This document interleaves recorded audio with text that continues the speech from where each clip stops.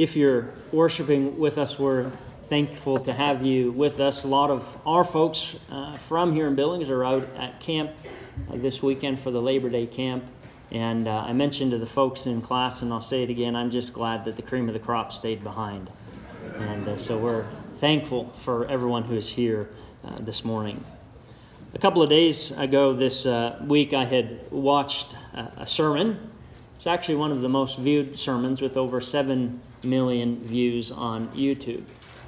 And as I was a few minutes into it, it seemed an awful lot much more like a self-help seminar than it necessarily did a sermon, and I couldn't make it through it, and so I stopped watching it. Now, if you've ever wondered why it's a good thing not to be a preacher's kid, this is why. Because I went home that night and I gathered all the family around and I said, I want you guys to watch something. And that's all that I prefaced it with. And I began to play this sermon to my family. And I have 3 kids, a 13-year-old and an 11-year-old and a 9-year-old. And about a minute into it, one of my kids said, Dad, is this a sermon? And I said, well, maybe. I don't know for sure. And they said, well, it just doesn't sound like a sermon. I asked why it didn't sound like a sermon, and they said they didn't know, but it just didn't seem like a sermon.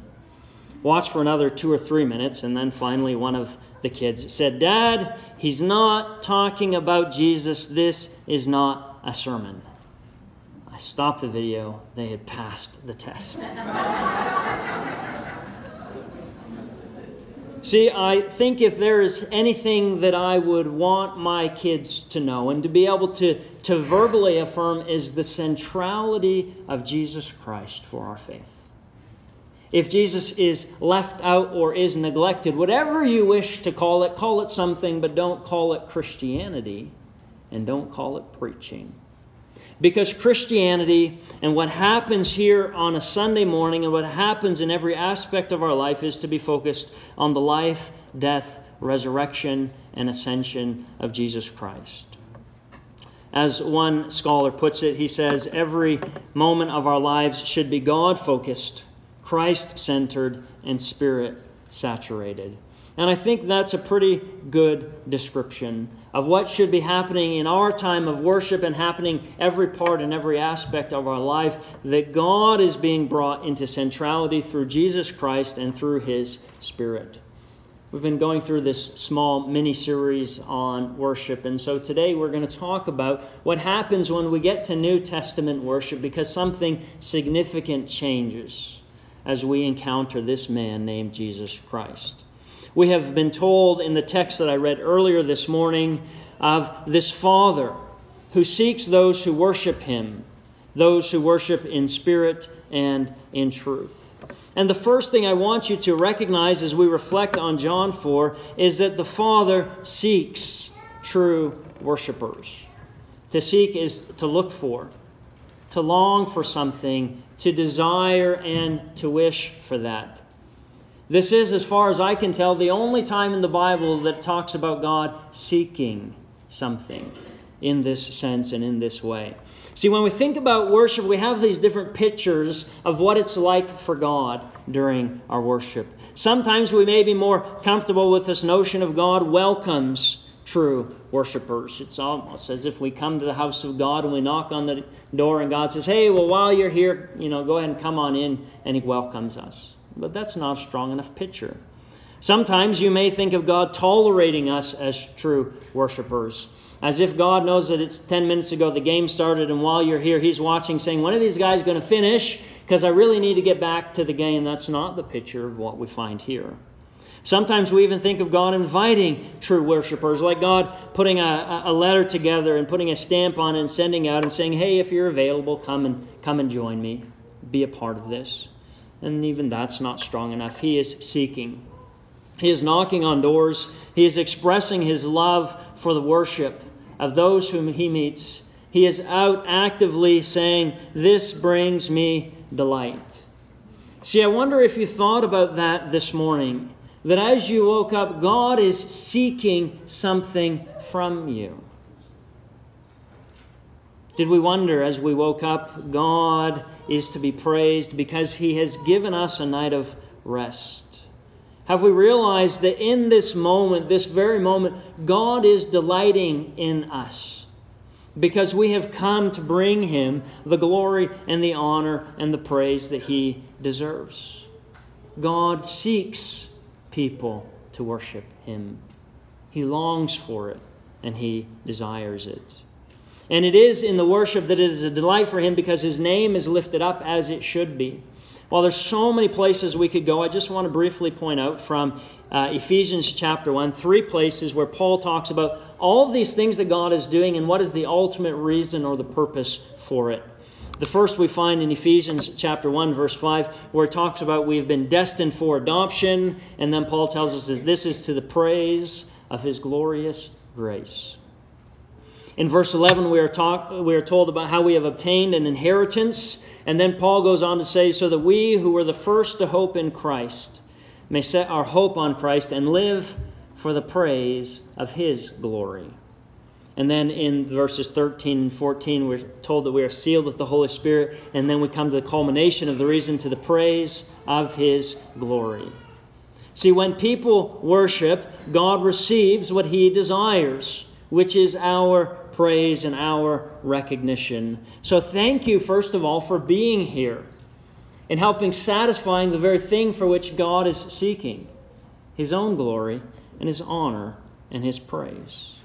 We do find from the John 4 text that I've read that God is also looking for a specific kind of worshiper. He tells us He is looking for true worshipers. So we recognize and we acknowledge that to be a true worshiper means that there are some worship and some forms of worship that are not pleasing to God. And again, as we look at the New Testament text, we can find this. As the church at Corinth partakes in the Lord's Supper, Paul is not saying, well, hey, just as long as you're here, God's happy with whatever you do around this table. No, there is a proper way and an improper way as they share around the table. James is concerned when rich people and when poor people come into a place of worship that the rich are actually treated better than the poor. And the rich are said, here's a great seat for you. And for the poor, well, just take a seat anywhere. That's an improper way to come and to approach this God. See, there is this notion of a God who worships and desires to be worshipped in a certain way. True worship for us often then creates a sense, unfortunately, of rivalry. If you were to use the word true worshiper when you are in Samaria, everybody knows who Jesus is insinuating is the false worshiper. That's the Samaritans. See, there's been this long debate that's been going on about what is the proper mountain to worship God.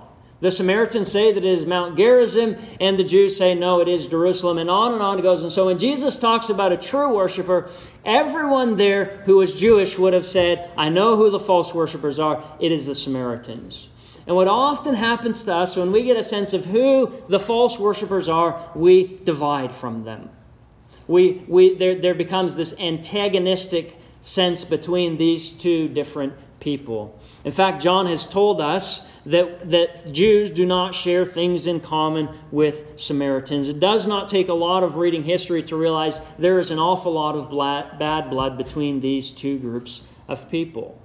And so if Jesus is going to talk to somebody about being a true worshiper, there's one person we expect will be excluded from that discussion: any Samaritan.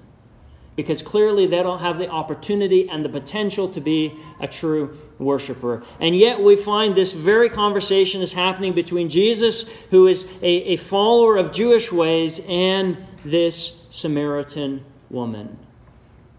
And he even recognizes the differences. He says that you worship what you do not know, we worship what we know, for salvation is from the Jews. But Samaritans are never invited to worship this God because they've got the wrong things happening. Bitterness and exclusion comes out. And yet it is the Samaritans who at the end of this text seem to be the ones who have God figured out better than the Jews. For they say of Jesus in 4:36, He is the Savior of the world. The Jews, unfortunately, are thinking He's the Savior of the Jews alone, being too narrow in terms of who God is looking for. In fact, they would probably be surprised to find out later in the book of Revelation, John saying that heaven will be full of people from every nation and from all tribes and people and languages.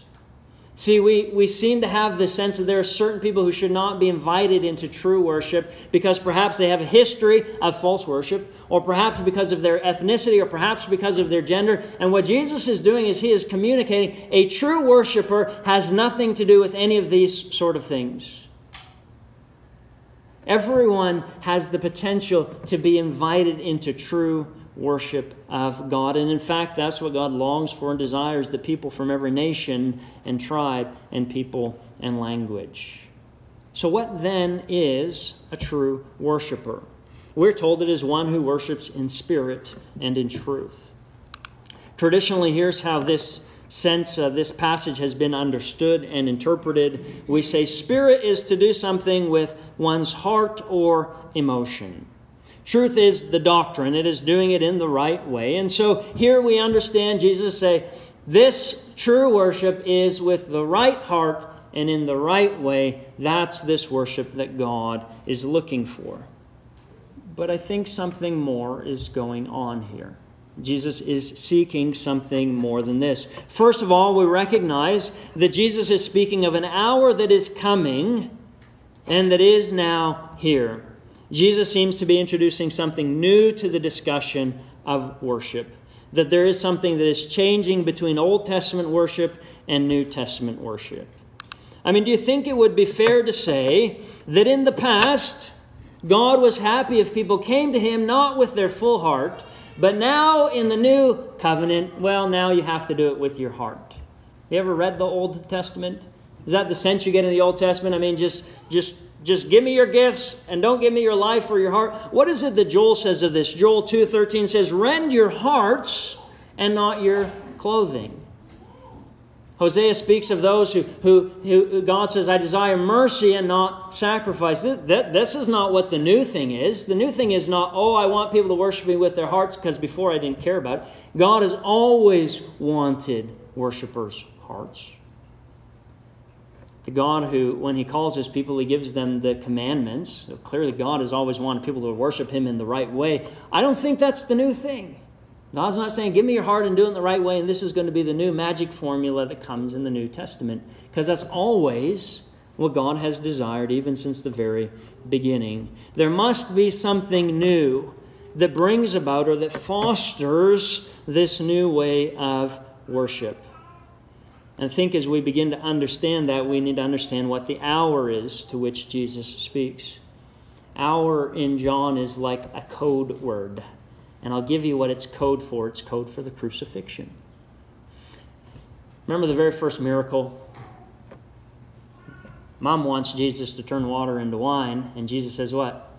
My hour, my time has not yet come. And on in the gospel, 6-7 times Jesus says, my hour's not here. My hour's not here. My hour's not here. My hour's not here. Until we get to the 12th chapter of John. And guess what Jesus finally says? Guess what? My hour's here. He says in John chapter 12, verse 23, the hour has come for the Son of Man to be glorified. And then he says in verse 27, should I say, Father, save me from this hour? No, it is for this reason that I have come to this hour.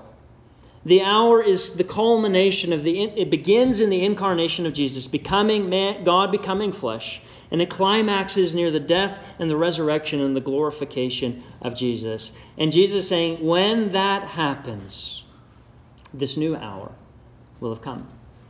A new time has dawned in terms of worshiping in spirit and in truth. So what then could Jesus be meaning when He talks about worshiping in spirit?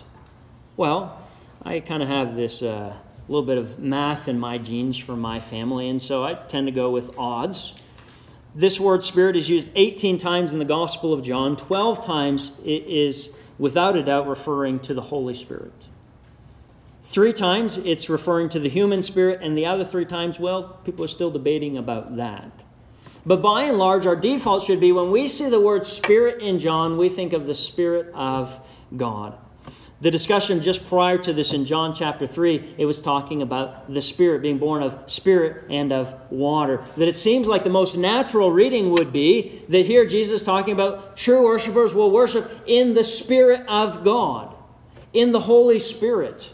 That Holy Spirit is connected, as we'll find later in John, is connected to Jesus' glorification.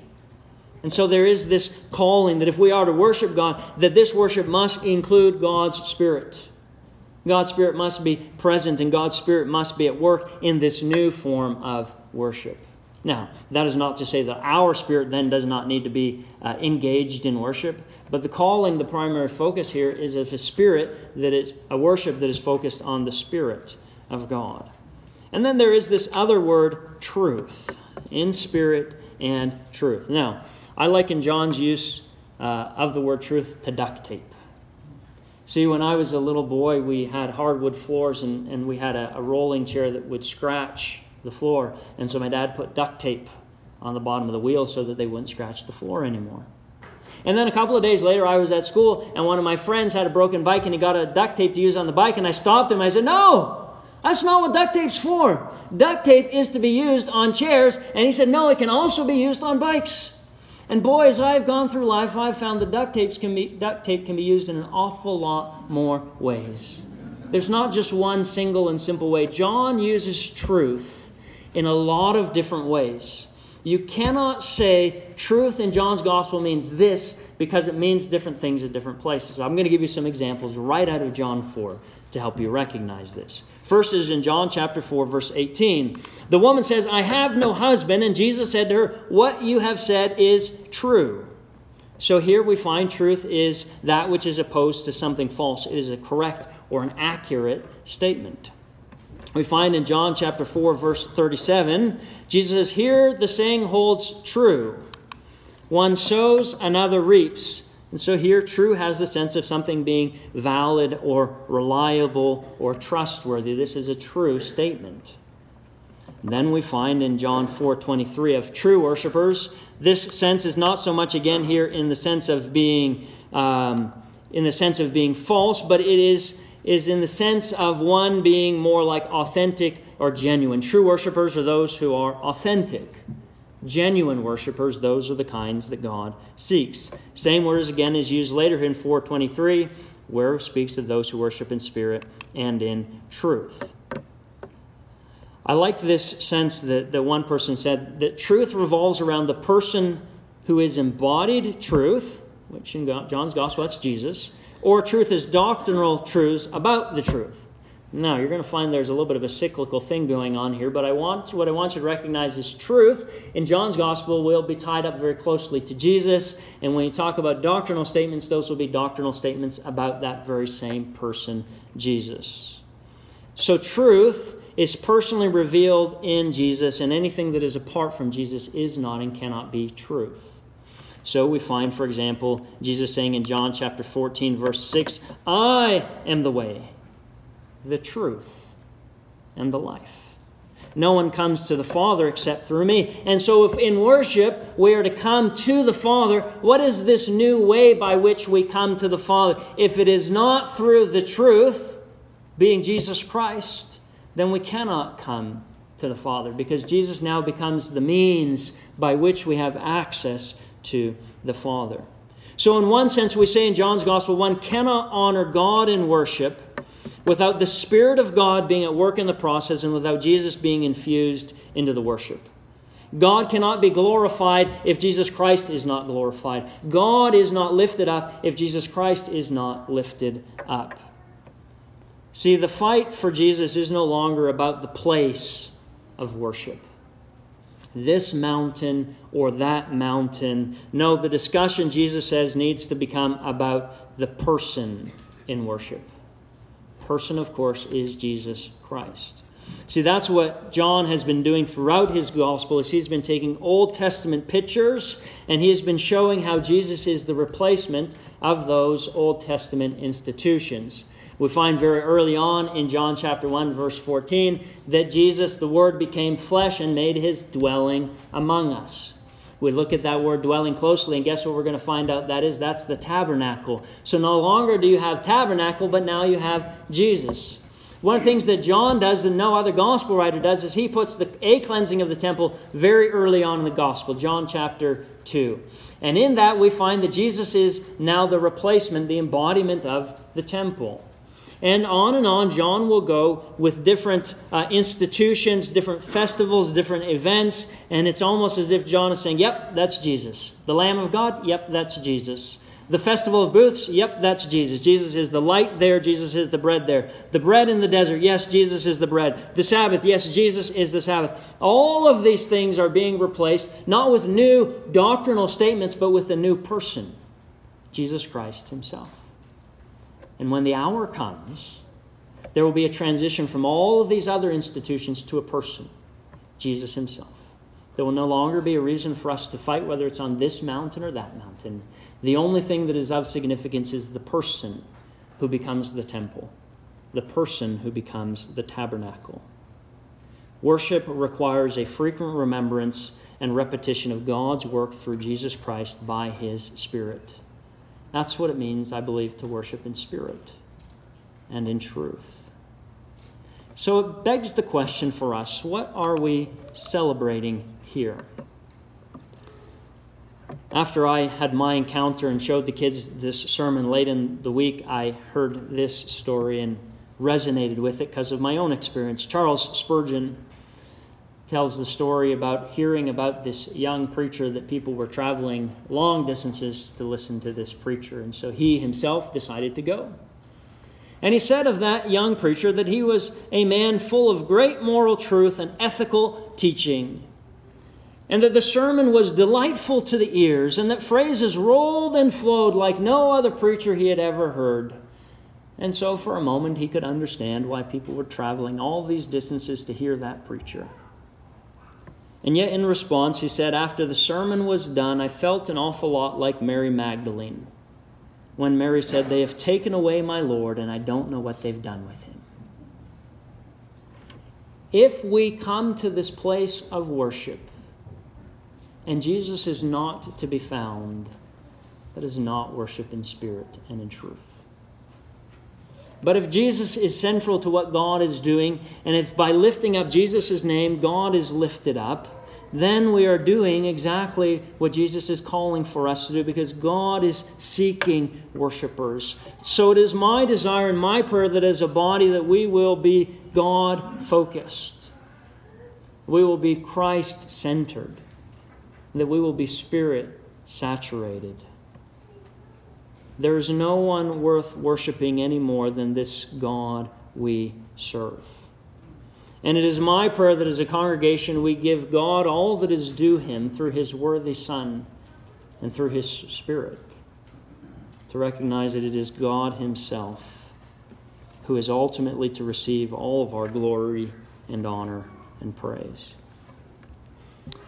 And so Revelation 5 for me became a key understanding of what this looks like, to exalt Christ in order that God himself might be exalted in the Spirit. And so I'm going to read slowly through Revelation 5. Now here's what you need to know. You are not a passive audience as I read this. There will be a section where it says, and they said, where the congregation of those present spoke. I'm going to ask you to read those. Now I've helped you out. I've put them in bold. Okay? So watch for the bold places, and that's where together we are going to read these. But it is recognizing, I believe this is the recognition of the kind of worship of the truth, Jesus Christ himself, that we are to worship. Revelation chapter 5. Then I saw in the right hand of the one seated on the throne a scroll written, and on the inside and on the back sealed with 7 seals. And I saw a mighty angel proclaiming with a loud voice, who is worthy to open the scroll and to break its seals? And no one in heaven or on earth or under the earth was able to open the scroll or to look into it. And I began to weep bitterly, because no one was found worthy to open the scroll or to look into it. And then one of the elders said to me, do not weep. See, the Lion of the tribe of Judah, the Root of David, has conquered, so that he can open the scroll and its 7 seals. Then I saw between the throne and the 4 living creatures, and among the elders a lamb, standing as if it had been slaughtered, having 7 horns and 7 eyes, which were the 7 spirits of God, sent out into all the earth. And he went and he took the scroll from the right hand of the one who was seated on the throne.